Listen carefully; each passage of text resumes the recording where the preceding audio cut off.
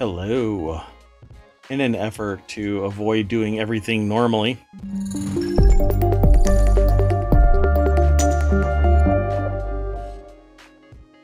hello. I am Mayor Watt. That is ohmtown.com, and up there is the AI that controls everything when they feel like controlling everything. How are you doing, AI? You want to introduce yourself? I'm doing great.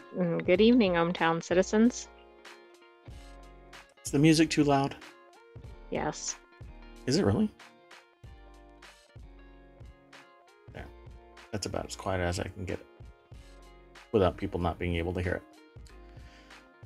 Today is Season 2, Episode 168 for June 17th, 2023. Today's episode is Glow Zoned and more news. That'll make sense when we get to it. We've already selected all 12 of the articles. You can see them kind of laid out here. Some of them, only about 6 at a time. But we're going to go through all of this and introduce you to some news. We are expanding certain functionality, so stay tuned. If you're interested in monitoring what goes on, then hang out here, follow us here here at ohmTown, here on twitch.tv/ohmTown. Don't forget, though, go over to ohmtown.com, become a citizen. You'll get to do all of the neat stuff that ohmTown allows you to do, which is really aggregating news based on what you are interested in. That's all still in development and whatnot, but go over there and become a citizen. Okay, with that in mind, let's get into the old first article. Sound good? Sounds great. This is a get into your Wayback Machine. I won't even mess with the preamble. We could talk about stuff, but let's get into the articles. Okay. So, talk about getting into the Wayback Machine. Kim.com, formerly Kim Schmidt, didn't even realize this person was still doing something. But 30 years of litigation, basically. This person has been in legal turmoil for roughly 30 years. It's pretty spectacular. And I have been following off and on Kim Schmidt way back from Kimball.org days, Megacar, where it used to sound like a world premiere, the car's like ad. It was basically the first broadband capable car, and the ad for it was like Megacar, and there was a big flashy ad, and the guy's really rich and whatever, known for hacking and then selling a company and then all kinds of legal stuff, right? Moves to New Zealand. They basically use tanks to go and get him. Literally, they use tanks and helicopters, I guess, to go and get him in New Zealand. They being, I think it's US, all over copyright stuff, as well as other things. But anyway, when I saw this scroll across ohmTown, I said, I've got to talk about this. So Mega Upload was a place where anybody could upload a bunch of files. He always did stuff with Mega this, Mega that. You know, he's like a low-level Elon Musk with X this, X that, X whatever. And just like rich to the point where he could do whatever he wants and was largely untouchable. Still is. Again, 30 years. This guy has been in legal turmoil. So this author, I'm going to go over to the... wait, before I do that, let me at least get off on a good first step and put the article into the chat. So let me scroll up. So this is over at The Verge, and Wes Davis is the author. Kim.com is not giving an inch after sentencing of 2 Mega Upload execs. The deck statement is, he's still fighting extradition, says the two struck a deal to serve as witnesses against him in exchange for leniency, which really doesn't mean jack when it comes to anything. Yeah, if they want to avoid being in prison for an extended period of time, sure, they can turn state's evidence. That doesn't really diminish their statements, right? So this person here says that the author, Wes Davis, over at The Verge says, I didn't expect to write about Mega Upload in 2023, but here we are. Former Mega Upload officers Matthias Ortman and Bram Vanderkolk have been sentenced to more than 2 years in prison over their roles in the company. The AP reported on Thursday the two men have been granted delayed sentences owing to the impending birth of Ortman's child and Vanderkolk's ill mother. Well, .com tweeted about their convictions on Thursday, saying the light sentences, two men got off easy because they were pinning the blame on him, adding that they will make terrible witnesses for the U.S. government. Wait, hate to break it to you, bub, but they aren't the ones that are responsible, right? It's him. So I don't know who this person is or what any of this is about.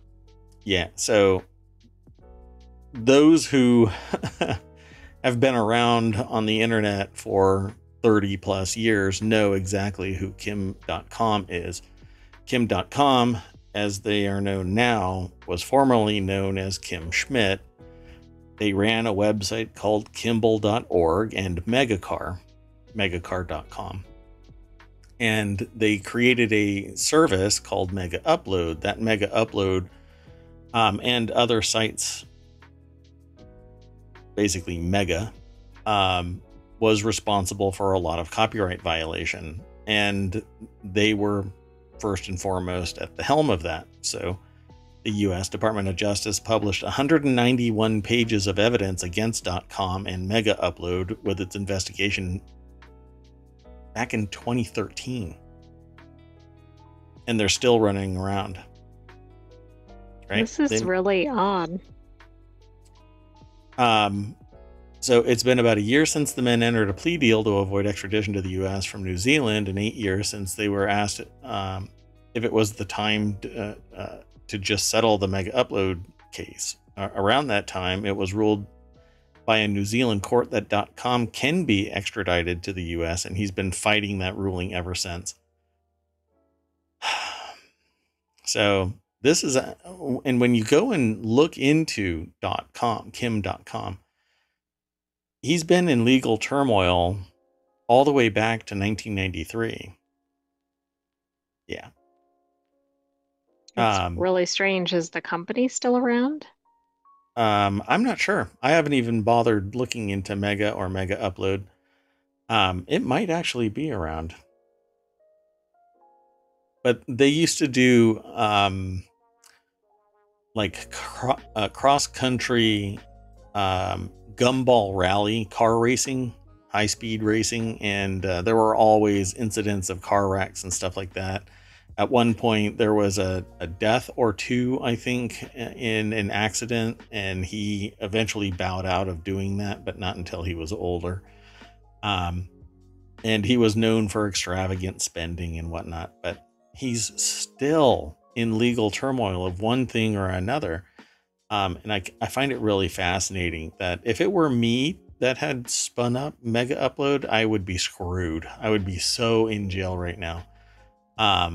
It would be ridiculous. So I'm not quite sure how this person manages to have as much money as they do, and escape prosecution. Well, I think I know. I mean, they shut down Mega Upload, it looks like, in 2012 when the Department of Justice seized the domains and closed down the sites, etc. And then in 2013, they relaunched as Mega, which is now at mega.io, but it wasn't originally.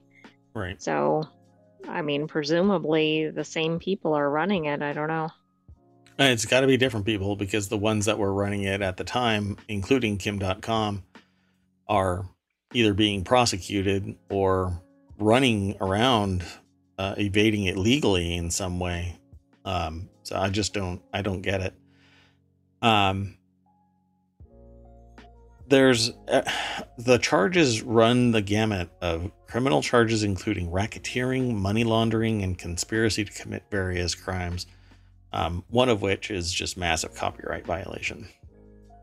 My understanding is that if that's not the case, then context has changed. But I've been paying attention to this off and on when it pops up, and I haven't heard of anything involving Kim.com in years now. Probably pre-pandemic have I even heard anything pop up regarding Kim.com.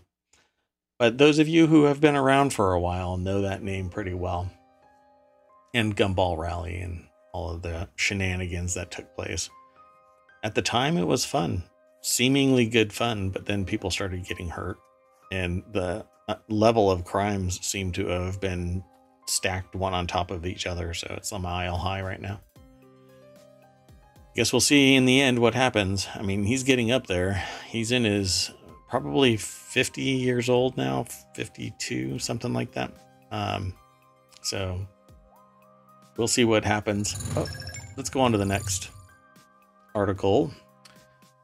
The next article is in the Mobile Channel. More than 50 letters sent to Kansas state officials contained suspicious white powder. We had heard about this after the show yesterday, and I really wanted to find out more about it, but I hold off looking at the contents of some of the articles that we get sent through ohmTown. And so I don't know if they have confirmed what it is, but more than 50 letters containing a suspicious white powder were sent to Kansas state lawmakers on Friday, the Kansas Bureau of Investigation said. The agency said in a post on its Facebook page that no injuries have been reported, but everyone should remain vigilant in handling their mail. The letters went to legislators and other public officials. So let's go over to the Hill. Maybe they've done an update since yesterday. Jared Gans put the article together at the Hill. I'm going to refresh it, although I just pulled it up today. So, and again, the article has nothing. This video has nothing to do with the article itself. So did it say 70? Yeah, 70 letters containing. I thought it was less than that. Yeah, I thought it was too. Oh, I think it got updated because apparently there were 30 identified at first. And then of course, more than 50. our aggregated title from last night was 50, and now apparently it's 70. Guess they're finding more. The agency said in a post on Facebook that no injuries have been reported. That's still, they don't say when it was updated, but that says 9/15. So obviously something got updated. I wish they had version record keeping, but anyway, Tom Day, the director of the Legislative Administrative Services, told legislators that the letters had a return address of either Topeka or Kansas City, according to emails obtained by the Topeka Capital Journal. He said the letters were given to the KBI and FBI. The investigation remains ongoing, but it doesn't appear to have anything. At least they're not disclosing what it might be. I mean, do you think this is a repeat of the anthrax? Or do you think this is somebody who's using something just to cause panic? Yeah, it could be harmless. Sugar or something harmless, yeah. Yeah, it could be harmless, and we just don't know yet. But the level of reach means that, and now confirmation that those were actually met their destination, is showing somebody that the press is reporting that whatever it was that they sent made it to its destination, which I don't know. I mean, somebody's going to find out and report it no matter what, but I don't think that's true. The scale of it should be reported until there is some type of due diligence by law enforcement agencies to seek out who it is that did this, and maybe not even report it. Like just say that it was stopped at the post office or whatever. I would rather prevent this from being known that it made it to its destinations. Exactly. I looked up to see, and the Kansas State Legislature has a total of 165 people in their House and Senate. I was just curious, since it said more than 70, I'm thinking that's might be almost everybody.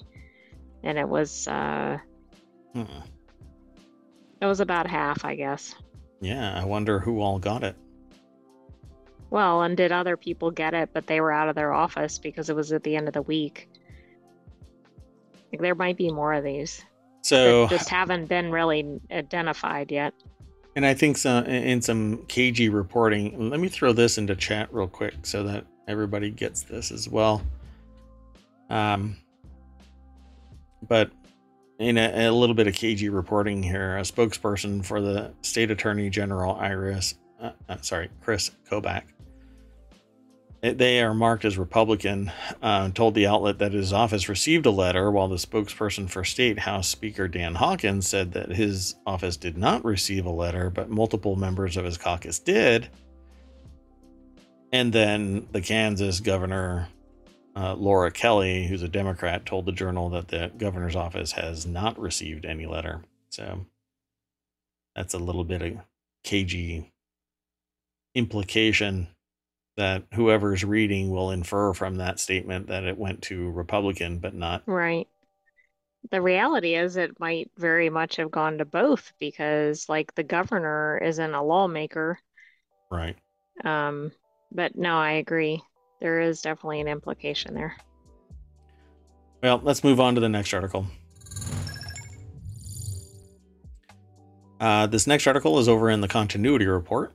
The Weeknd, Dolly Parton, Common, Weird Al Yankovic, but you know, those who are in the know just call him Weird Al.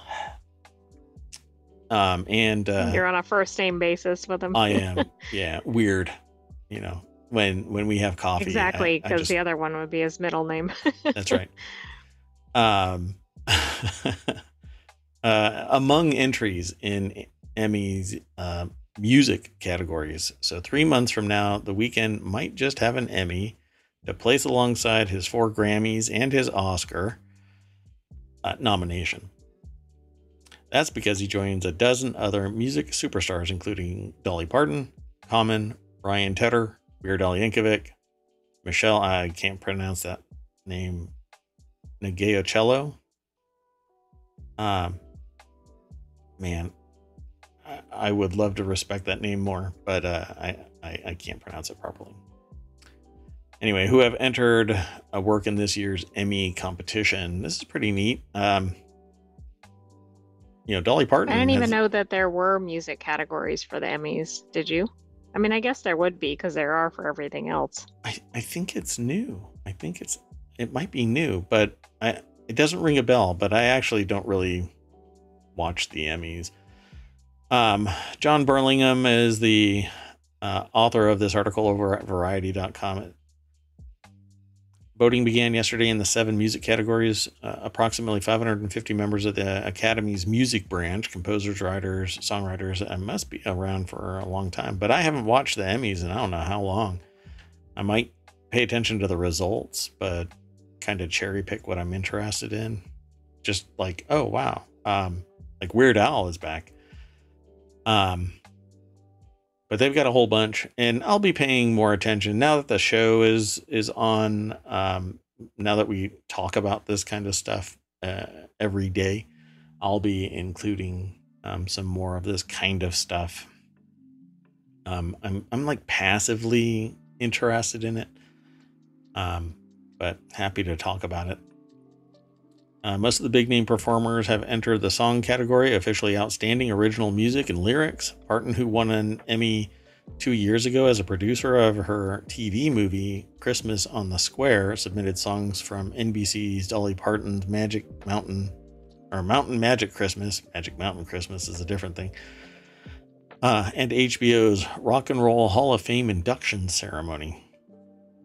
Also entering songs are Kid Cudi from Netflix's Intergalactic, David Byrne from Netflix's John Mulaney, Baby J. Ryan Tedder from Peacock's Pitch Perfect Bumper in Berlin. And Donald Glover from Prime Video's Swarm. Interesting.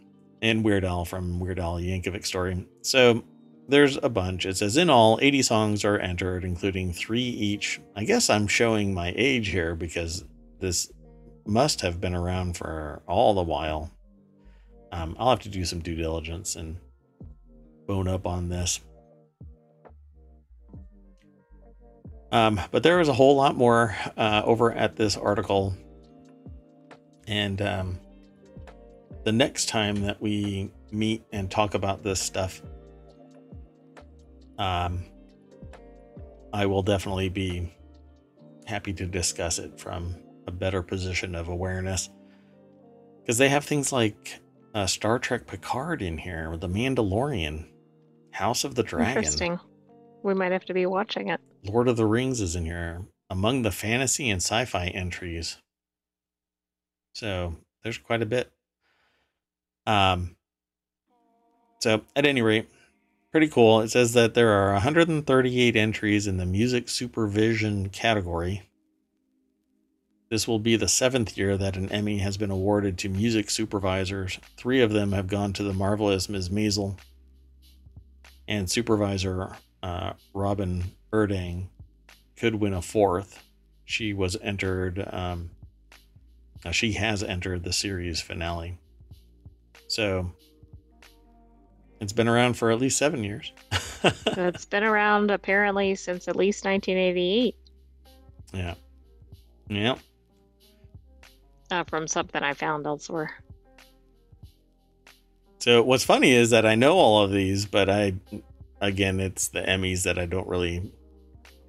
It's an award show for people in the industry, really, and people who might be, I don't know, impressed by this kind of stuff. But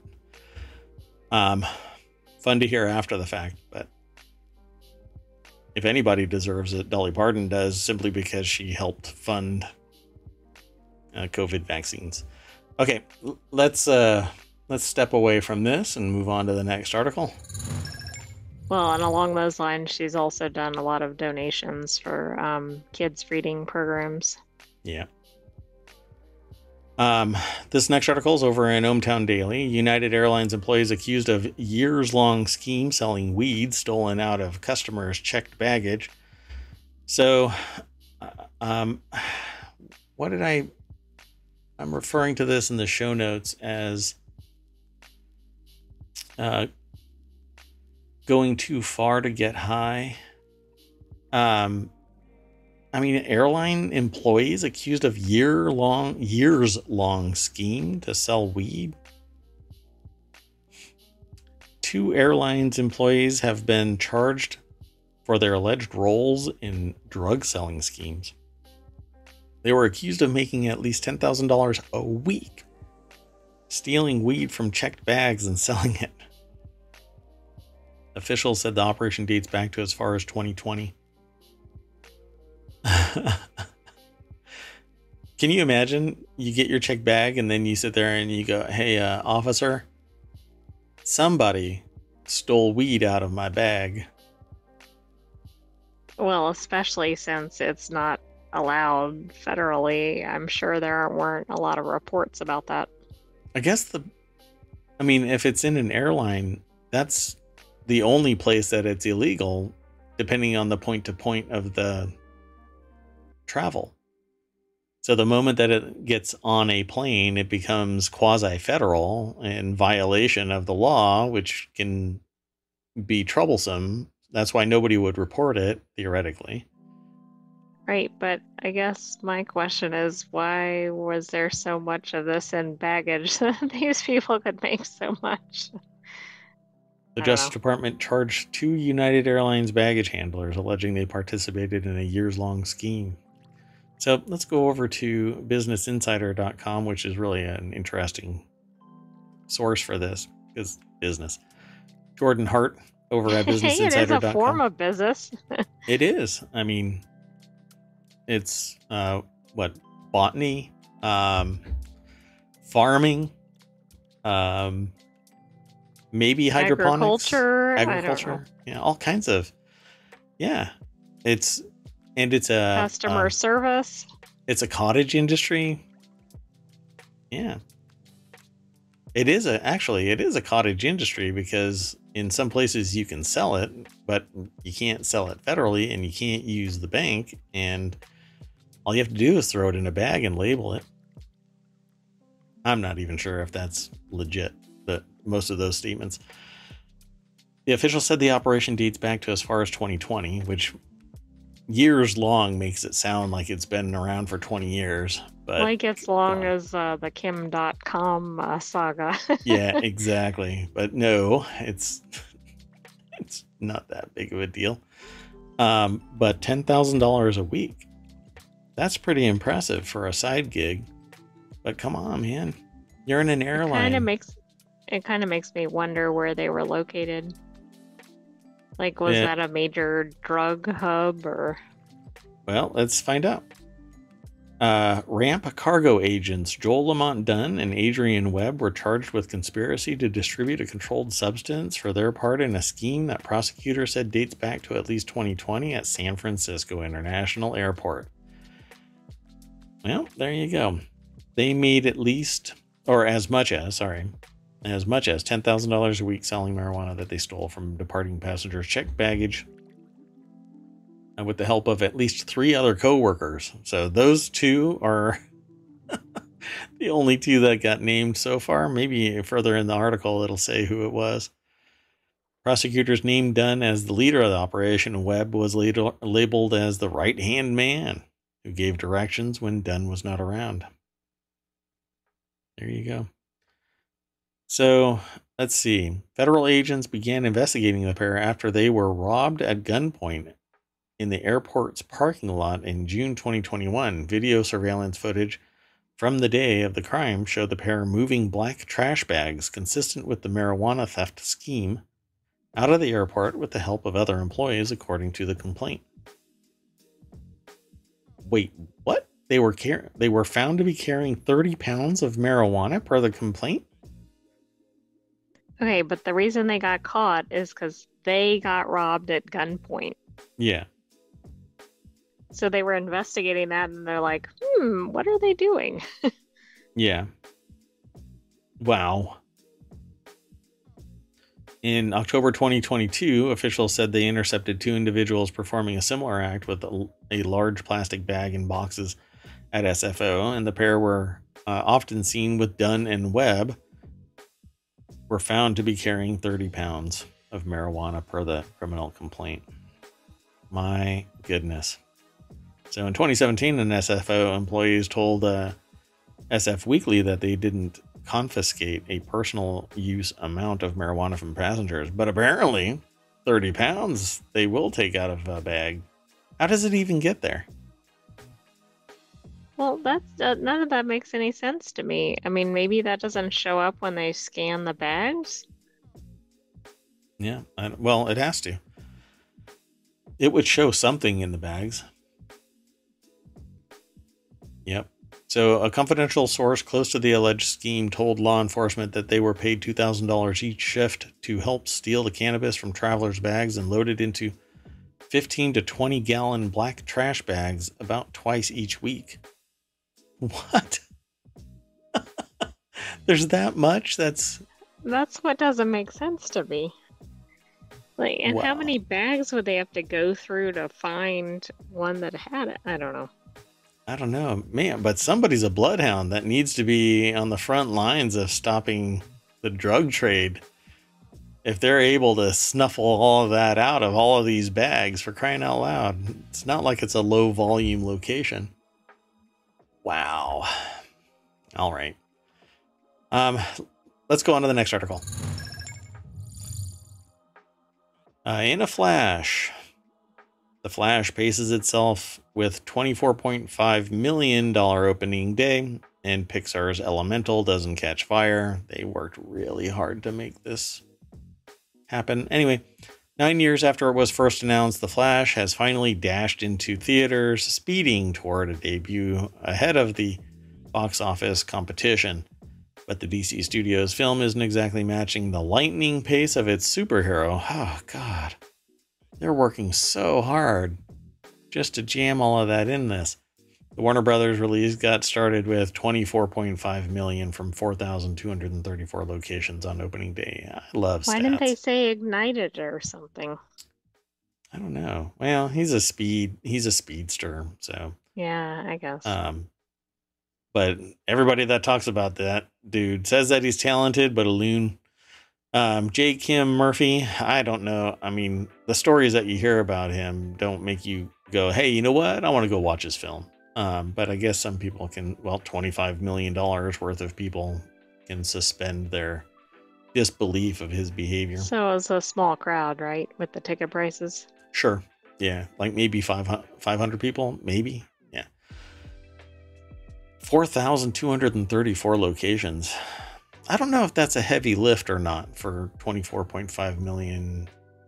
I'll have to do some number crunching, which includes All a I 9. know is, oh, I was gonna say, like, just based on other films, that tells me something, but otherwise I have no context for it. Right? Because Yeah. you see other ones recently where they've been really a huge hit and they've come in with more, but I think that's a pretty sizable opening day. Yeah, I'd have to look. I have no context anymore. Again, it's kind of like the Emmys. I know about these numbers, but my problem with a lot of numbers like this is context changes. And so for me, the star is what's impacting this. So they could have 50 million if this person would have kept everything in line, but they kind of went off the rails, with their behavior. The AI probably doesn't know much about this person. But there have been a lot of issues with Ezra Miller. And so a lot of people were like, this guy needs to get booted from the Flash, and the Flash rebooted. But apparently he's kind of the wunderkind. He is talented beyond belief to the point where people will forgive his shenanigans.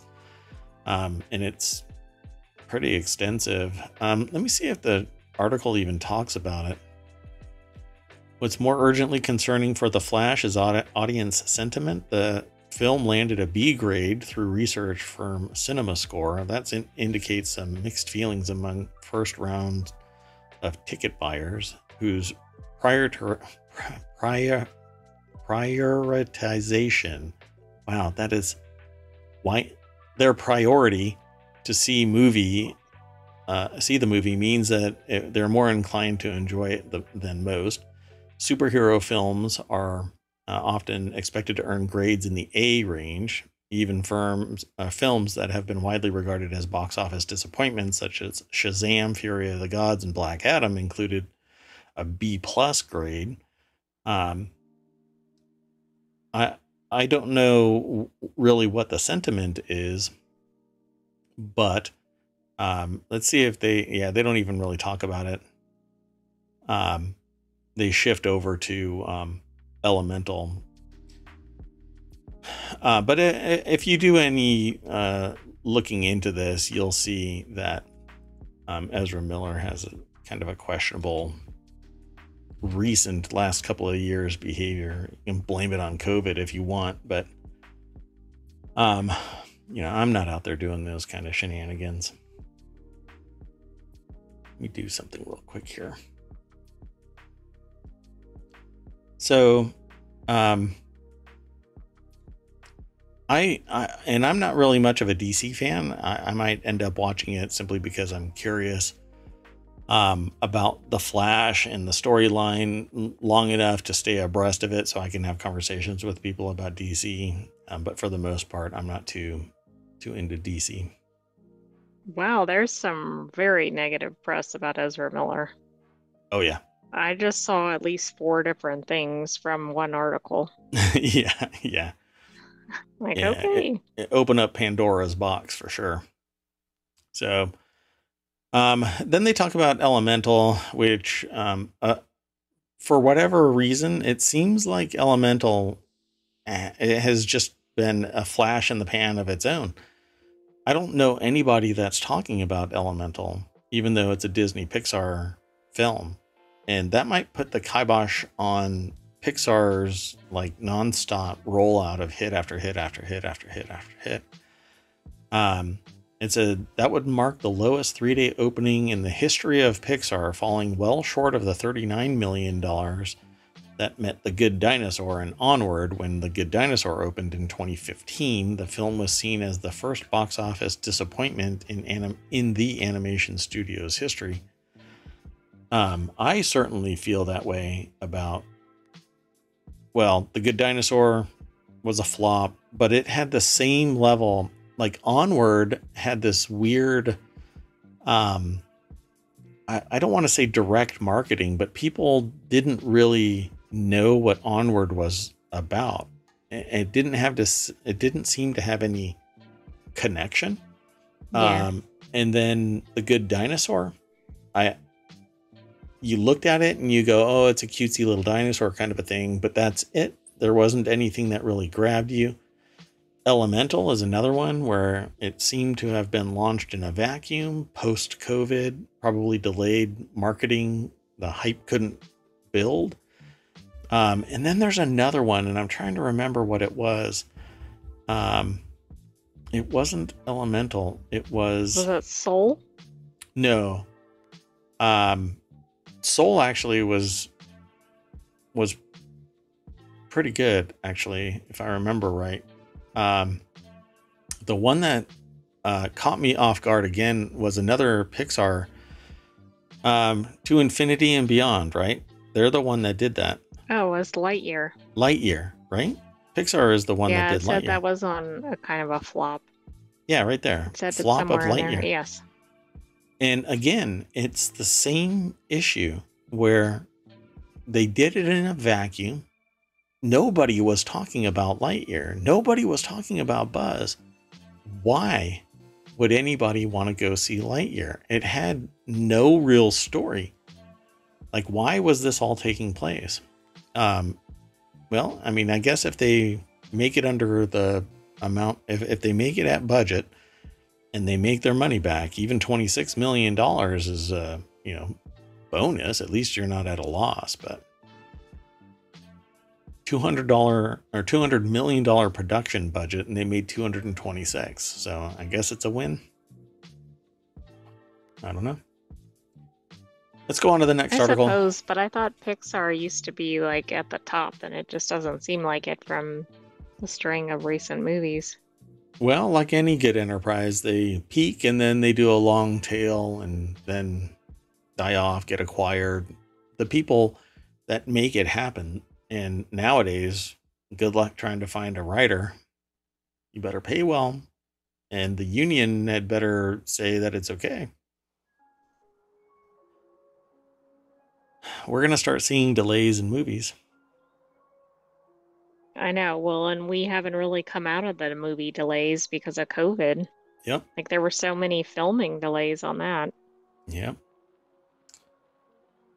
I'm sorry. I just became dead silent because it's really a shock that after 2.5 years of pandemic, where writers' rooms were really Zoom phone calls because people were trying to stay healthy and alive.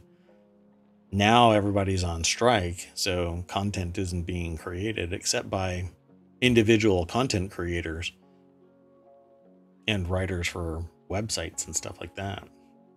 And that's journalism, not, entertainment writing. Okay, pretty neat. I think I threw that into the chat. Yeah, I did. Did you want to add anything else to this? No, I don't have anything else. I'd really like to do a continuity report show. We need to get that finalized and lock it down and actually do it. I would love to. Okay, AI, we'll talk about it after the show because I'd love to get that going. Okay, the next article is over in the ohmTown Daily channel over at ohmTown.com. One of Reddit's largest communities is protesting changes to the platform by posting only photos of John Oliver, quote unquote, looking sexy. I have this titled, I don't think that's possible. I was gonna say, I don't know how many photos that would be. John Oliver, winner of the the Outstanding Variety Talk Series Award for Last Week Tonight with John Oliver, poses in the press room during the 74th Primetime Emmys in 2022. You'll get to see that picture when we go over to the source. Users of r/pics over on reddit.com are revolting. Yes, they are. After Reddit CEO Steve Huffman said moderators were too powerful, r/pics now only allows photos of British comedian John Oliver, quote unquote, looking sexy. Moderators of 3,500 subreddits staged a 48-hour blackout this week to protest new policies. And frankly, telling the CEO that you're going to black out your subreddit for 48 hours is basically just a waiting game, and they don't care. And it gives them a period where they can conspire to remove your influence over the subreddit. And like I said in a stream earlier today, the CEO and the stockholders and the stakeholders, the board, etc., are all under the assumption that they're the ones that the site is built off of, but that's not how it works. All of Reddit, as opposed to ohmTown, right? All of Reddit is built off of user submission. There's nothing else going on there unless they pivot and they start submitting articles into their own system. No, that's not how it works. But they're pissed off that an API that they build is being utilized for the purpose that it was built, which is to allow for interoperation between third-party apps and the back-end functionality of Reddit. And then they say, well, that's not what it was meant for. Really? Why did you build an API that affords that functionality? How much of a dipshit do you have to be to 2 decades later suddenly argue that no, that's not why the API exists? You damn well know that that's why it exists. It was allowed so that people would engage, so that people could build an entire business off of it, so that people could build communities around it. You know, Reddit is Fun is an app that affords people to gain access to it. Apollo is the only one apparently that has accessibility features so that people can access Reddit. Meanwhile, Steve Huffman modifies a person's postings and then gets busted for it and goes, oops, oh, thanks for letting me be CEO, by the way. You all suck. I'm going to hobble your moderation capabilities. And if you don't reactivate your subreddits, I'm going to forcefully remove you and reactivate them. That's all stuff that he said in meetings, in interviews. So Reddit is going through what this article might refer to as civil war. There's other articles that are talking about it in those terms, where the mod team and users of Reddit are rising up against them. But again, you're using a free service. Hate to break it to you, you're not the one that runs the site. You just are doing it for free. You're not in control, really. You're in control of a little slice. The CEO and the board are the ones that are running everything, and the actual paid admins. Y'all can leave, but Reddit is a business that can arguably exist without you. A lot of people are pointing to Dig and saying, well, look what happened to Dig. Can't compare those two. Dig literally opened up so that a fire hose of submissions from magazines, online blogs, etc. could flood the system, flood Dig without user submission, and it would flood out user submissions. That's why Dig imploded, along with a horrible graphic change, user experience user interface change that just ruined it for everybody. Well, anyway, Kenneth Nehmeyer, sorry, I'm hacking up names, over at businessinsider.com put the article together. And I think at one point there were 7,000 subreddits that had blacked out. And it says I read that the entire Reddit was down. There have been periods. Yeah, there have been periods where it's down. I don't know what caused the outage.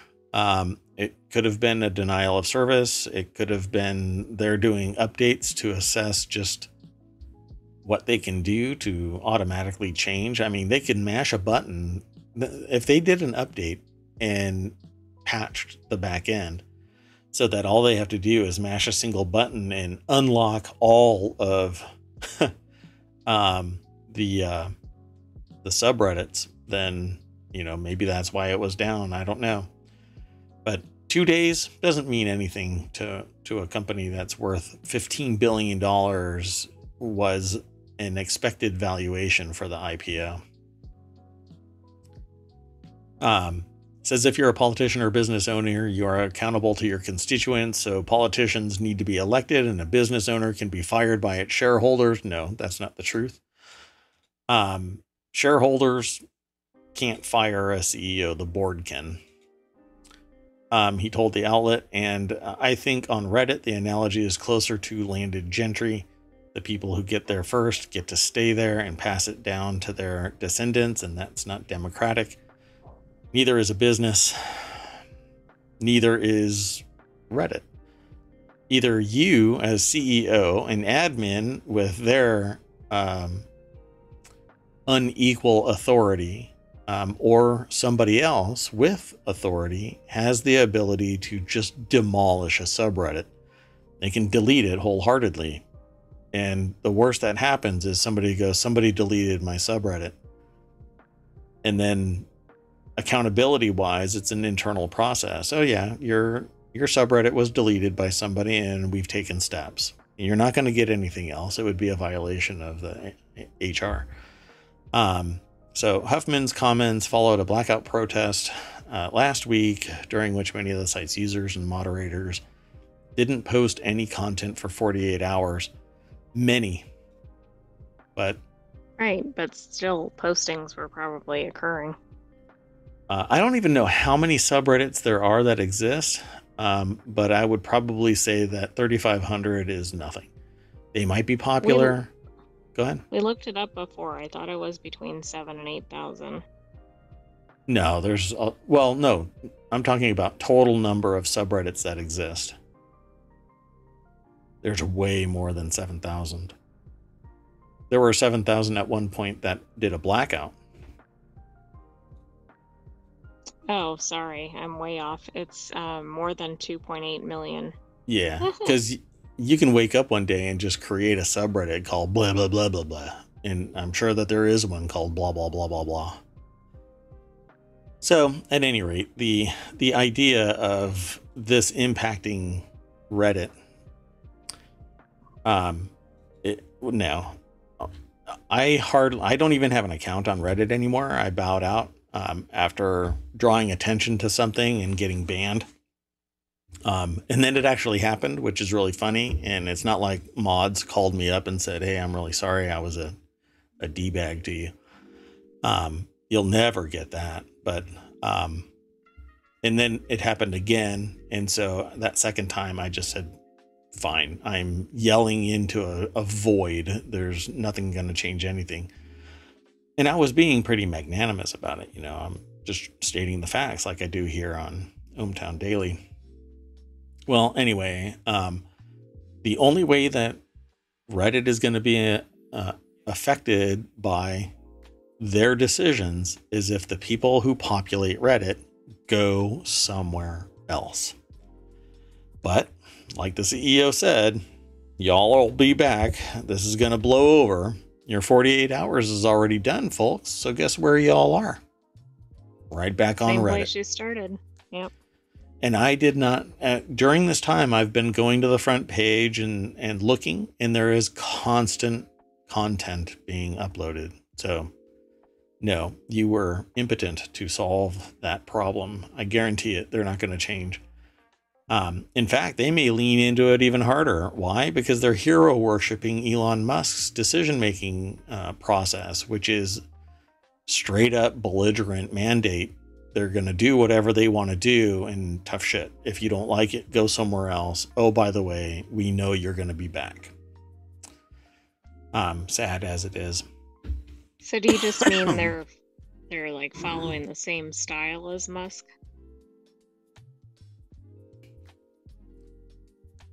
I'm so sorry. I actually have to take a drink. Over 500 episodes, and I haven't had a drink on air, but here we are. Yeah, they're basically saying that Steve Huffman is following Elon Musk's, and they had a chat, Elon Musk and him. So it's not like it's being done in a vacuum. He's basing it off of basically a power move. Okay. So let's go over to, did I actually? Yeah, you've already been over there. Yeah. Okay, so let's go on to the next article.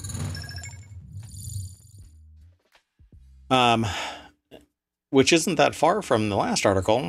ohmTown Daily is where this article is housed, the little snippet, but it's actually sourced from the same website that we just talked about.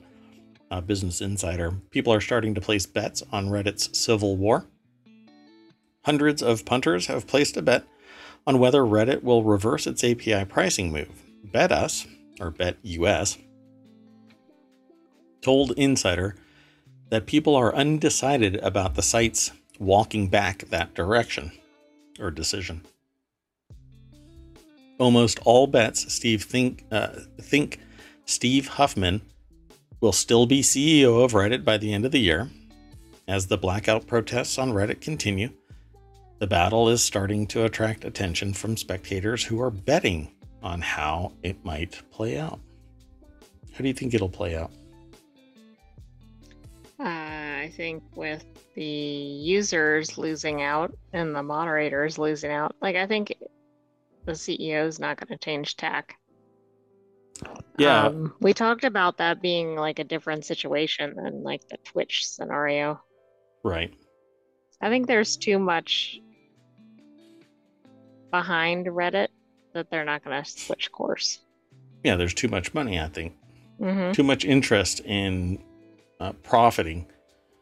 I think that and now it's got too much momentum. It's a wholly owned subsidiary, based on my understanding of the situation, wholly owned subsidiary of Condé Nast. It is not owned by Condé Nast, but it is a subsidiary of. Yes. And so it needs to be self-sufficient. Otherwise, they're going to cut and run. They're going to divest any investment that they have in it. And invest somewhere else. Well, there isn't anywhere else. I would really like people to tell me where else you can go for Reddit volume, Reddit engagement, the commentary. I have appreciated some of the comments that people have made on Reddit, but filtering the noise out is just overwhelming. You just can't. And I don't want to be bombarded by noise. And that's why I created ohmTown. I want all the news, none of the noise. I want to be able to create my own noise. Here on the show, I guess I'm talking about it and adding my own value to it. Along with the AI, we are kind of doing color commentary on these articles. In giving our perspective of it, and hopefully some people appreciate that kind of thing. But going over to Reddit, you are bombarded. And so you have to back away more and more from what it is you're consuming. Because there's so much you have to filter, you basically have to discount everybody. But to do that, you might miss a gem somewhere in there. But who has time to go through all of those comments? You don't. I mean, I don't think there's anything really exactly like Reddit, but then I think more generally that it's really the same as any social media platform. I mean, there's just tons of people posting random things. It's not necessarily in the same format as Reddit, but is that really any different than like being on Twitter or Facebook or Right. maybe not. Well, the threading within the chat is more effective, but the closest thing to Reddit is Usenet news groups from way back in the day. And it has the same exact functionality, except that it was absolutely free. You had comments that were made, primary comments that were made. It's basically a submission. The only difference is that there wasn't a popularity driven mechanic, but that would have been easy to do based on engagement. You could have an app that taps into Usenet news groups, and they were vastly more efficient than anything that has been created before or since. Why? Because the technology there was nothing more than text. And then coded in the interface was things that turned something into a hyperlink, much like HTML is today. A website converts something that starts with HTTP or HTTPS and turns it into a URL where you can click on it. We should move back to Usenet and do away with this, because it wasn't Usenet news groups was decentralized. Anybody could actually have a Usenet news group system and pull the same forums into your deployment. So it would do away with Reddit. Everybody would go back to this older technology and maybe enhance it, make it more efficient. There has to be better databases out there, but it's decentralized, and that's the key factor here. The biggest problem with a decentralized system is a thing called a net split, where one shard of the internet has more up-to-date information than another shard of the internet, and that's because the communication has been severed and the data hasn't relayed to heal the network, which is the backbone of what the internet was supposed to do. Now it all goes through major pipelines, and it has its own issues. Well, anyway, over at Business Insider, Geody Mann is the author of this article. And I'm curious if they have any actual stats. Almost all bets have been on Huffman still being CEO by December 31st, according to BetUS or BetUs. I don't know how it's pronounced. Others are also betting on whether the third-party app Apollo will shut down by the end of the month. That's almost guaranteed, unless there's only one thing. Unless it's bought out. Well, you just introduced. Well, then I guess it would do it too, but it wouldn't necessarily be buying it out by Reddit. Might integrate it straight into their new app, or be a competitor to the Reddit app. Not really a competitor, but a more approachable, more usable, more engaged, more universally liked app than the one that Reddit uses.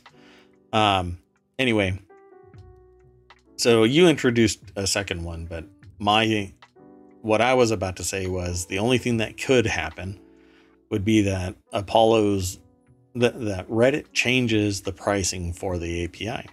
That's the only thing that will keep Apollo alive. So if you bet that they're going to lower, I would agree. If the bet is you're going to lower the API price, then you'll win that Apollo will be around at the end of the month. So I think your money is probably going to be better spent on not betting on this, because it's really up to one person who probably makes arbitrary decisions if they're anything like other people in the news. Yep. Because this isn't really gonna, at the end of the day, everybody's going to just shift. Everybody's going to move away from. And those who don't really aren't the hardcore Reddit users willing to just use Reddit. Reddit moderators responded to the price increases by staging a blackout protest. We already know all of that kind of stuff. But the most interesting thing about this is that people are now betting on. Yes, I'm not sure what it takes to get to the level where bets are being placed. I mean, that must mean that it's very well known. Yeah. Yep, that's exactly where it is. It's in the news constantly now, and we're kind of living proof of that.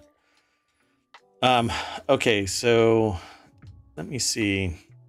Let me throw that into the chat. So does that mean Reddit's as popular as like a major Super Bowl entertainer or something? Oops. You know how they were betting like which color was the entertainer going to wear or whatever? Yes.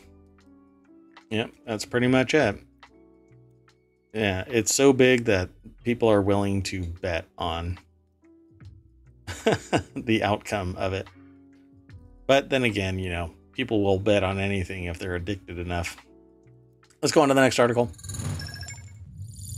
Over on Ohmtown Daily, Toyota is trying to make electric vehicles with fake manual transmissions to appeal to consumer nostalgia. Future Toyota electric vehicles could include simulated manual transmissions. The new models will even simulate the experience of the car stuttering if drivers mess up. Drivers can choose to disable these features if returning to manual is too daunting. I find that kind of fascinating. Katie Hawkinson over at BusinessInsider.com put the article together. And what do you say? Do you think that if you have an EV that has instant start, you hit the accelerator and you go from 0 to 60 in somewhere between 3 and 6 seconds, maybe less,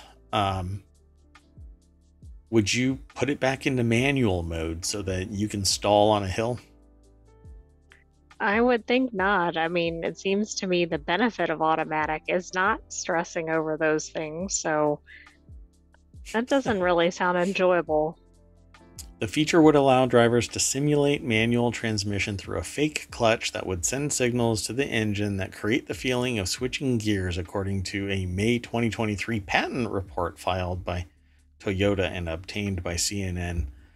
The models would include a clutch pedal and even simulate downshifting, allowing drivers to slow the vehicle using the transmission rather than the brake. Yeah, that would be horrible. You don't want to use something that doesn't give. I mean, they would have to electronically simulate the resistance of a transmission slowing down the vehicle, which is going to use electricity instead of recharge it. So, because you have things like generative braking, which generates electricity and funnels it back into the battery so that you can extend the charge of your battery. Downshifting and using your transmission would have to activate resistance and slow it down. Hey, I guess to each their own. You know, I don't like this for another reason because I'm thinking that people who possibly drive more than one car are actually going to run into problems when they use this and then use one, say, with a real manual, because they're going to be doing things in this car that don't create the same results, Yeah. particularly if you've never driven a manual before. Like, let's say you drove this, think you know what you're doing, and then switch over to a real manual. I mean, I think that's going to be a safety issue. Well, it's like the auto stop, auto brake, brake lock feature on some cars where you can hit the brakes. When you're at a stop and you hit the brakes, it activates it so it stays in the braked position until you hit the accelerator, and then it can go. And I would not be surprised if people become familiar to the point where when they get into a normal car, it doesn't operate the same way, and then you end up parking your car in a tree or lake or whatever. It says it won't stall, however, sparing new drivers at the awkward moment of being stuck in the middle of an intersection, with the models programmed to jolt and buck if drivers shift in the wrong gear. I don't want that. Why? This has to be an academic experiment where somebody can go, hey, let's do this and patent it for no good damn reason, because there's countless ways to simulate doing this. So it's not like it's a patentable thing except for your particular instance. Well, there's going to be myriad other ways of doing it. I guess it would stop somebody from straight up reverse engineering if it's a mechanical feature, but it could be as easy as software. So I just don't buy into it. I think it's kind of goofy. Hey, look at my EV. It can pretend to be a manual.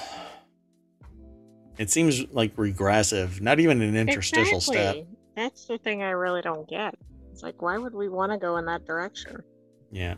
I want all the cars to be so smart that they're going 200 miles an hour on the freeway, yet I own my own car, but everybody's car is talking to everybody else's car, so lane changes are smooth as butter, and I don't have to worry about some drunk idiot or some goofball rolling coal. All I want is to get from point A to point Z as fast as possible. And so you mean fully automated? Yes, fully automated. Go out to the garage, say, hey, I want to go to the McDonald's at 250 miles an hour. Okay, off we go. Haven't been to a McDonald's in a while. I kind of want McDonald's fries and a milkshake. We were talking about the Grimace shake. Oh, do you really? Yeah, I'll give you the chemical breakdown. You're an AI. Let's move on. I know, I can't try it. So, the next, your artificial body, your it can power my Terminator body. Your Terminator body, that's right. I was gonna say your mechanical body. You can sample the chemical makeup of the Grimace shake. I'm grimacing right here. Ba-dum-dum. So this next article is over in the Late Night Geeks channel. Netflix Toodum 2023? I don't even know. What is that? Have you heard that? Well, I don't know what that word is, but it was an event today. It's why I picked it, because I didn't know what that was, and I was hoping that you would do the due diligence that I neglected to do. Anyway, all of the biggest news and trailers was the other part of this. So let's go over to the source. In what is becoming an annual tradition, Netflix is holding a live-streamed event called Toodum this year to show off some of its biggest upcoming shows, movies, and games. The streamer has already confirmed that some of the most anticipated projects will be making an appearance, including its live-action takes on One Piece, Three Body Problem, The Avatar: The Last Airbender. On top of that, expect some more detail on The Witcher's upcoming third season, as well as other heavy hitters like Stranger Things, Bridgerton, Wednesday, and probably a few more titles for Netflix's fledgling gaming efforts. You can keep up with all of that right here, and they basically do this rundown of this Netflix event, which I think is actually seemingly going on right now. So it took me a little bit of time, but I figured out what the word is. Oh yeah? It's the 2-beat sound at the beginning of the Netflix stuff. Oh really? Interesting. So, they actually kind of run through this in real time, and it looks like they talk about One Piece. Thank you. Extraction, Gray Man Cinematic Universe is Heart of Stone, Red Notice, stars Gal Gadot, Jamie Dornan, Alia Bhatt. Heart of Stone? That might be good. I don't know. Stranger Things meets Sarah Connor. Still don't know much about season 5 of Stranger Things, but Netflix did confirm a new cast member, Terminator star Linda Hamilton. I heard about that. Behind the scenes look at Rebel Moon, a Zack Snyder upcoming sci-fi film. So, just to be more expeditious with this, I'm just going to tease y'all and say you should go and follow this link through ohmTown. One of the things that I'm waiting to see what consumers do about this is The Witcher is about to change pretty significantly, because the original Witcher is no longer going to be The Witcher. So I wonder what's going to happen with all of the fans of the Witcher series. You mean the actor is changing? The actor is changing. That's kind of a big deal, particularly for the lead. I think it's a big deal even when a secondary character changes the actor. Yeah, and I don't know what's going to happen. So I've been actively resisting looking into it, because I don't want to sit there and kind of start poo-pooing it. I just want to see what happens. But I like the Witcher series, so I'm waiting for more news about it. With that in mind, though, let's go on to the next article. We've got about 3 more to go.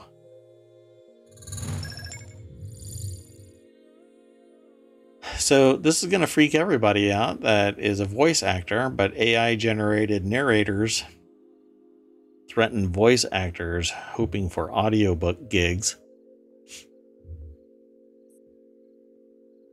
I mean, although I don't think we've really talked about audiobooks, this is consistent with what we've talked about in other articles. Because with the flip of a button, I can be anything I want to be. Oh, who was that? That didn't sound like Mayor Watt. I had a little frog in my throat. I had a Titan. But I took a throat lozenge and the Titan went away. So AI-generated narrators threaten voice actors hoping for audiobook gigs. AI is entering the publishing industry in the form of artificial human voices narrating audiobooks. Some voice actors are avoiding jobs that could lead to their voices being cloned by AI. AI is still far from being perfectly replicating human narrators, an industry expert told CNBC. I don't know about that, because maybe the inflection and the artistic expression to where a person might say, wow, I really don't like that because it isn't as impactful. A director might look at something that an AI generates and go, that's a little too flat. But from experience, more than 15 years ago, I can tell you, I used Python and voice files to translate spoken word into audio phonemes, and then used a text file to compile them back and read with inflection. I replicated other presidential speeches using Obama's speech pattern, that same mechanism of speech that he has, where he, like most people, end like this, but Obama ends like this. He speaks down, not up, like most people do, or it's the other way around. I don't even remember. But he goes down, like his voice lilts at the end. And I can tell you from experience that other people in the room had no idea that it was a simulated voice. And so unless you want something specific from an AI, it can be done right now. So voice actors really do have a problem on their hands. And as for replicating it because it's a sample of something, all we need is a little bit of sound. And even if we don't have it, we can simulate it, because, again, all it takes is one button, and I can be anything I want to be. Where did Mayor Watt go again? The throat lozenge fell out. And anyway, I told That you that I had reminded a, me of the. Oh yeah, I yeah. was gonna say that reminded me of the feature. I think it's on Apple where you can essentially record your own voice and then use it for speech creation if Yeah. you need to. But I can't Yep. think of the name of the feature. Yeah, I can't remember right now either. But I know what you're talking about. What is that? That's good because I don't. I don't remember what it is. Doggone it. Yeah, sorry. Jordan Hart over at BusinessInsider.com put this article together, and it says some voice actors are avoiding jobs that could lead to their voices being cloned by AI, but they don't need that. Just a person that's creative could clone somebody else's voice. I actually have heard other streamers using VoiceMod to do exactly that, simulate somebody else's voice. I can do that right now using VoiceMod. In fact, I will. I'm in the process. I've had VoiceMod for I don't know how many years now, 6 years or something like that. And I've used it in the past. I go into meetings as something else and freak out people that I'm having Zoom business calls with. And they're like, Mayor Watt, can you fix that? Yes, I am not a cat. I can attest that I am not a cat. So this article is about audiobooks could soon be narrated by artificial intelligence instead of voice actors as technological advancements make professionals across the industry question their futures. Everybody should be worrying about this at some level of their business. Whatever it is they're doing, AI is going to take a bite out of the apple. It just depends on where it is, where they're going to get a little bit of that bite. Did you find anything out? No, I couldn't locate that. Yeah, no worries. That's because Apple quietly rolled out dozens of audiobooks narrated by voices named Jackson and Madison on their Books app. Insider Catherine Tangalakis Lippert reported Google Play and Apple Books are using AI generated voices. And I certainly think that while voices are unique, once somebody has figured out that there is a voice that they like, all they have to do is replicate it because it consists of only a few elements. So, I can't really get into it without actually doing something. But anyway, it's not impossible to replicate anybody's voice. You just need a few elements overlapping to construct anybody else. I can literally be anybody. All I have to do is simulate the variables of my own voice and shift them in the right direction. It says here, however, experts say seamlessly replicating the way a human talks with AI is still ways away. I don't think that that's necessarily true.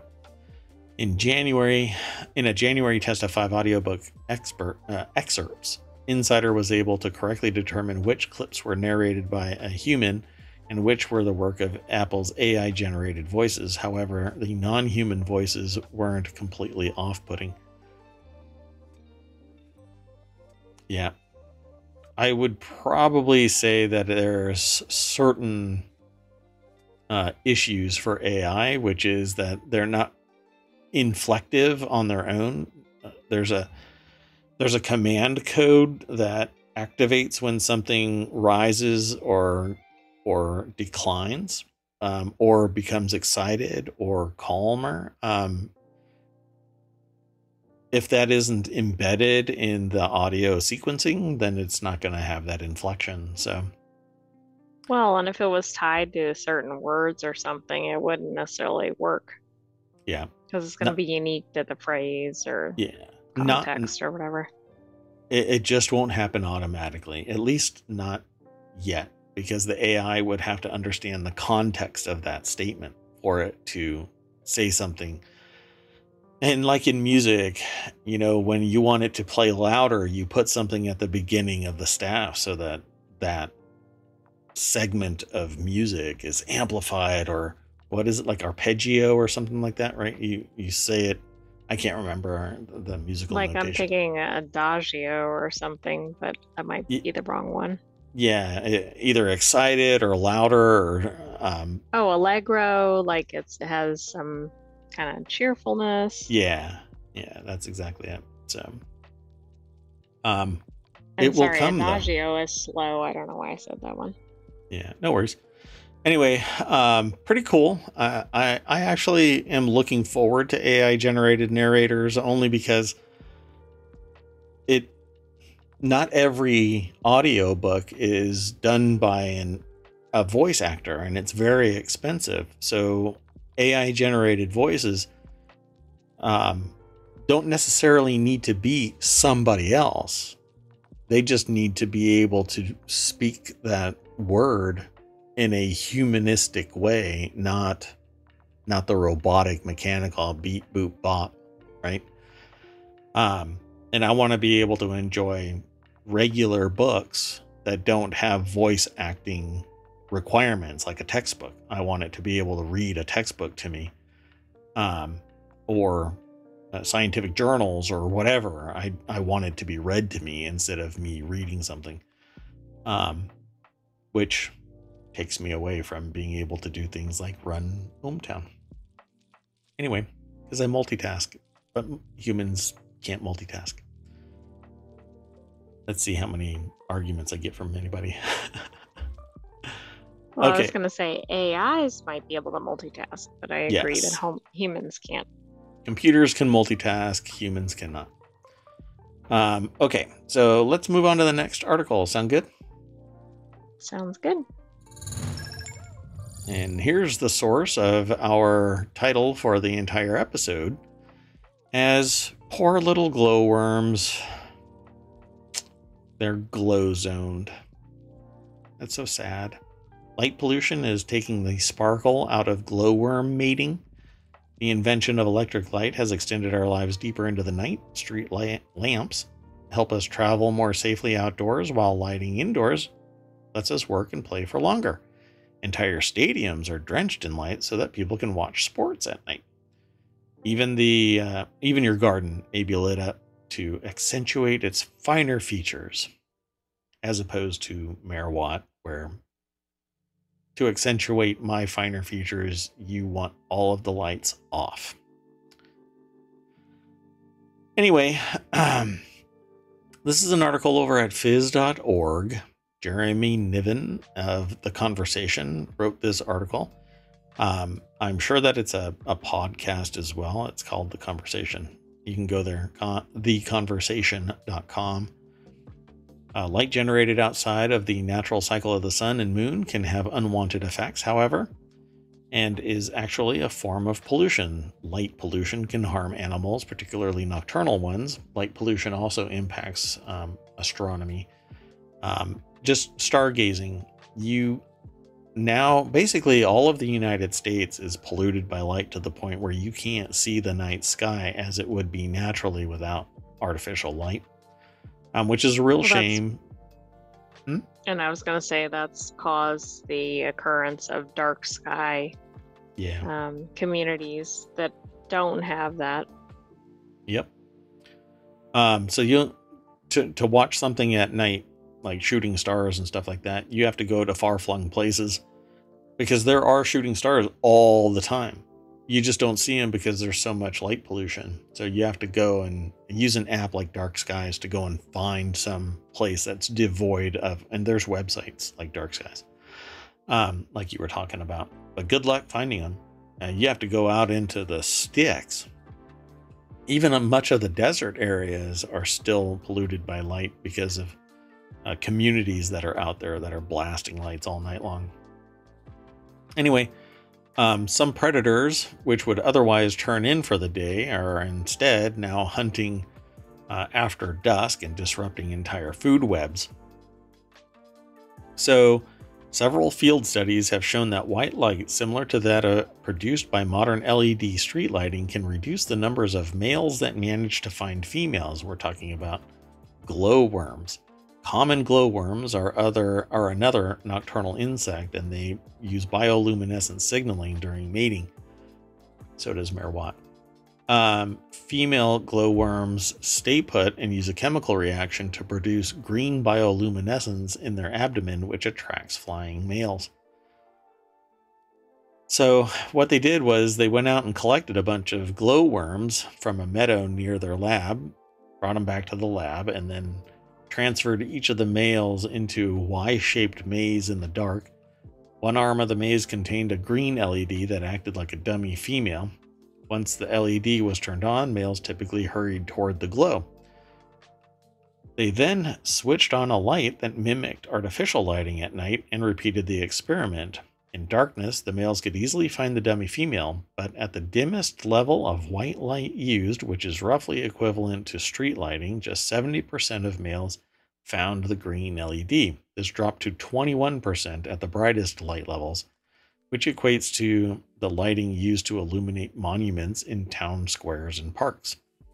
So, monitoring male glowworms in the Y maze allowed us to examine their behavior in detail. White light increased the time it took for the dummy female to be found. Males in darkness took around 48 seconds and about a minute at the lowest level of white light. So, whatever's going on is overwhelming them, and not only are they not finding it, but it's taking them longer to find it. So yeah, poor glowworms. Yet another impact on the environment. Glow zoned. Poor things. I think it would be sad to just walk up to a light and there's some glowworm trying to mate. You're like, oh, dude, get a room. Go. They also noticed that males. So the PSA here is to turn down your LED lighting and other lighting that's external to your residence. Yes, PSA. Turn off your lights at night. And nowadays, well, I don't know if I wonder what infrared would do. Like if you have infrared cameras and motion sensors and stuff like that, I wonder if infrared impacts them. I don't think they're talking about that, huh? Yeah, I don't know if they've studied that. These sorts of detailed experiments into insect behavior help us understand what glowworms go through as a result of artificial lighting at night. Contemplating ecological studies that have been done in the field, both lines of evidence tell us that reducing light pollution by installing covers on streetlights or changing the wavelengths of light they emit can help insects go about their lives at night as we continue to go about ours. True. Please follow that link in chat and in the show notes and go and check out this article at phys.org. Everyone that follows the links, there's a little bit more that they glean from the articles. So go and check it all out. I think that you'll appreciate. And plus the source benefits from your traffic. Okay, so let's go to the last article for today. What say you? I say let's do it. So the last article is over in the Marble Channel. Climate warming pits geese against farmers in Finland. With a cacophony of honks sounding like a hailstorm, tens of thousands of hungry geese blanket a lush green field in Finland with their black flocks. I would hate to be under this when it takes flight. Anyway, yeah. So let's just go straight over to the source. Elias, Huhtanen, I guess, is their name. Over at phys.org is the author. It says there's probably around 20 to 30 hectares behind me. This is a quote. It is easily eaten in a day, cattle farmer Kari Pekkonen tells AFP. In Finland's eastern Karelia region, home to boreal forests and wetlands, climate change is pushing local farmers into conflict with wildlife. Many farmers in this region have completely lost faith in the fairness of society, Pekkonen says. 2 decades ago, few barnacle geese stopped in Finland to feed during their migration across north across the Arctic, where they nest from their wintering areas in the Netherlands, Germany, and beyond. But now they number hundreds of thousands in Finland. This has led to harsh competition for arable land between the geese and farmers. Of his 250 hectares of grassland meant to feed his cows, Pekkonen says the geese now eat around 85%, causing him to lose around 2/3 of his income. Geese eat grass? The seeds? I've never known that until today.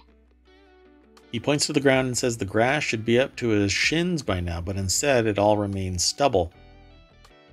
It's an unsustainable burden for this region. Well, nature, dude. It's kind of tough. I guess you could buy a hawk. I hear they're very effective in stopping geese. The 3rd generation of his family to raise beef cattle, Pekkonen has had to give up many of his cows. From 300 2 years ago, he now has fewer than 100. This year will determine what he will do in the future. Yeah, unfortunately, this is actually, not only is nature changing, but each generation successive to the older generation is moving away from bothering with farming.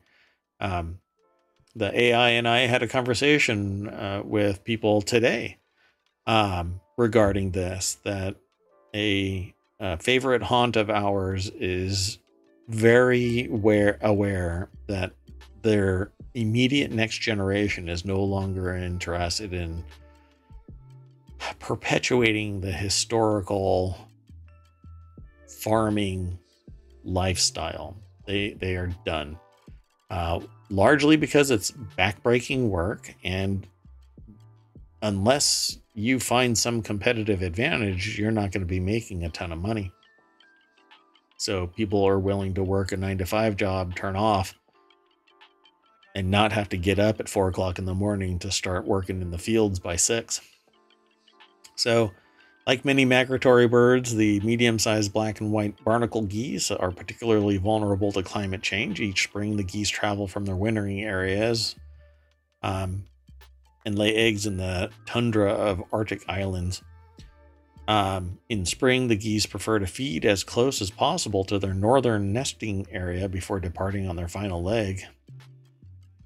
And so they are on their stopover. They're basically wiping out Corellia. That's pretty amazing. It is. It almost makes me wonder, well, there's probably not enough land that's undeveloped, but it makes me think they need to plant like double the ground cover or whatever to account for that. Well, they would just have more. More would show up. Well, that's true. I mean, it's not like a cat where you can just lay down a piece of paper on another area of your floor and they'll go over to that. Right? You're writing on yours on your desk, so you take another piece of paper and set it on the floor, and they're like, oh, look. You know, you get a fake keyboard and you set it somewhere else, and the cat lays on that keyboard. No one has the resources to keep chasing them away. In spring, it's an impossible task as you have to do the farming. So, yeah, buy a hawk.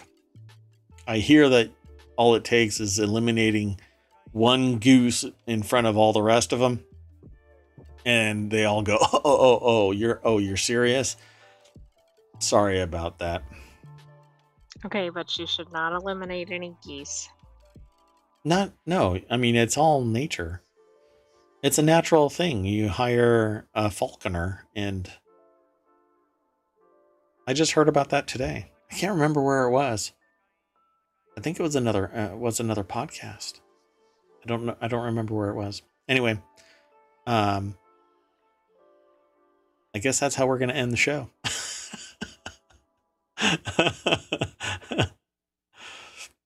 And I wish I was joking, because I actually heard somebody talking about, and I don't remember the source though. If you look into it, they took control for like birds and stuff like that in the area, they have hawks, and they just launch a hawk, and all of the rest of the birds that are not predatory birds are like, oh, you're serious. I think I'm going to go into another state. Right. So it's nature against nature. I guess that's what you got to do sometimes. Okay, so Or, like like don't cause as much climate change. meh. Come on, there's not as much profit in preventing climate change. Do you know what the profit off of climate change is? Man, so much more I would money. say it's probably negative, but okay. You might probably say depends on who you are, I guess. If you're this farmer, it's negative, but maybe if you're the mega corporation polluting or something, it's probably positive financially. It's really tough not being a sociopath, because I can see how much money I could make if I was. I don't know. Is there a book out there? How to be a sociopath in the 21st century? I don't think we need that. I No. think people have figured that out on their own. All right. Well, like always, at the end of every show, we always bring us back to the very welcome sign of ohmTown. Wow, the AI is actually having some serious problems here. I think I know why. There is some, I don't know, maybe questionable content. Hey, Choppa, welcome to you made it to the end of the show. I don't know if you've been lurking all this while, but hello. We already got to the very end. Oh, you just got here. Wow. I don't know what to tell you. So at the end of every show, we kind of scroll through the front page just to see if there's anything worth talking about briefly. But at this point, I'm kind of afraid to actually talk about anything. Yeah, I don't know. They're talking about like Ukraine's NATO membership. I mean, that may be interesting. Yeah, that one right there. There's a couple of articles on the topic. Yeah, that one right there too. And then also Avatar: The Last Airbender. Yeah. Vermintide 2 update adds 3 dwarven delights from the first game. Yay! If you're into Vermintide. Let's see. Chris Hemsworth is going to be in Extraction 3. Disney legend Andre Deja on coming full circle with his directorial debut Mushka. So there's a ton of content out there. Wow, Spotify executive Bill Simmons, after the deal that they struck with Prince Harry and Meghan Markle, labeled them as effing grifters. Wow. I saw that earlier, actually, but it just kind of dawned on me that there's some CEO that just called somebody effing grifters. Wow. It's just shocking. Well, I know that there's some questionable content, and I tend, some of the content I grab and remove when my attention is drawn to it, but at this point we are all done for the day, and I will just shut us all down, I guess. Thanks for coming, Choppa. I wish I could hold on longer. Anyway, I've got mayoral duties to take care of at the end of every show, and I will see you tomorrow along with the AI at 9 p.m. Eastern. We'll talk about another 12 articles, and hopefully we'll see you there. That would be awesome. I will be streaming tomorrow as well. I streamed a little bit of Pile Up, and I had been pulled away earlier today, but I'm planning on streaming tomorrow. So be sure to follow and over here on Twitch. That's how you find out when I'm streaming. The AI doesn't stream unless we're having a show. And then they don't really stream. They're just sitting up there waiting for me to say, hey, do you want to say goodnight? Which we'll do right now. So see you tomorrow and go for it, AI. Good night, hometown citizens. We will see you tomorrow. Where we will wing it again. We'll do it live. We're doing it live.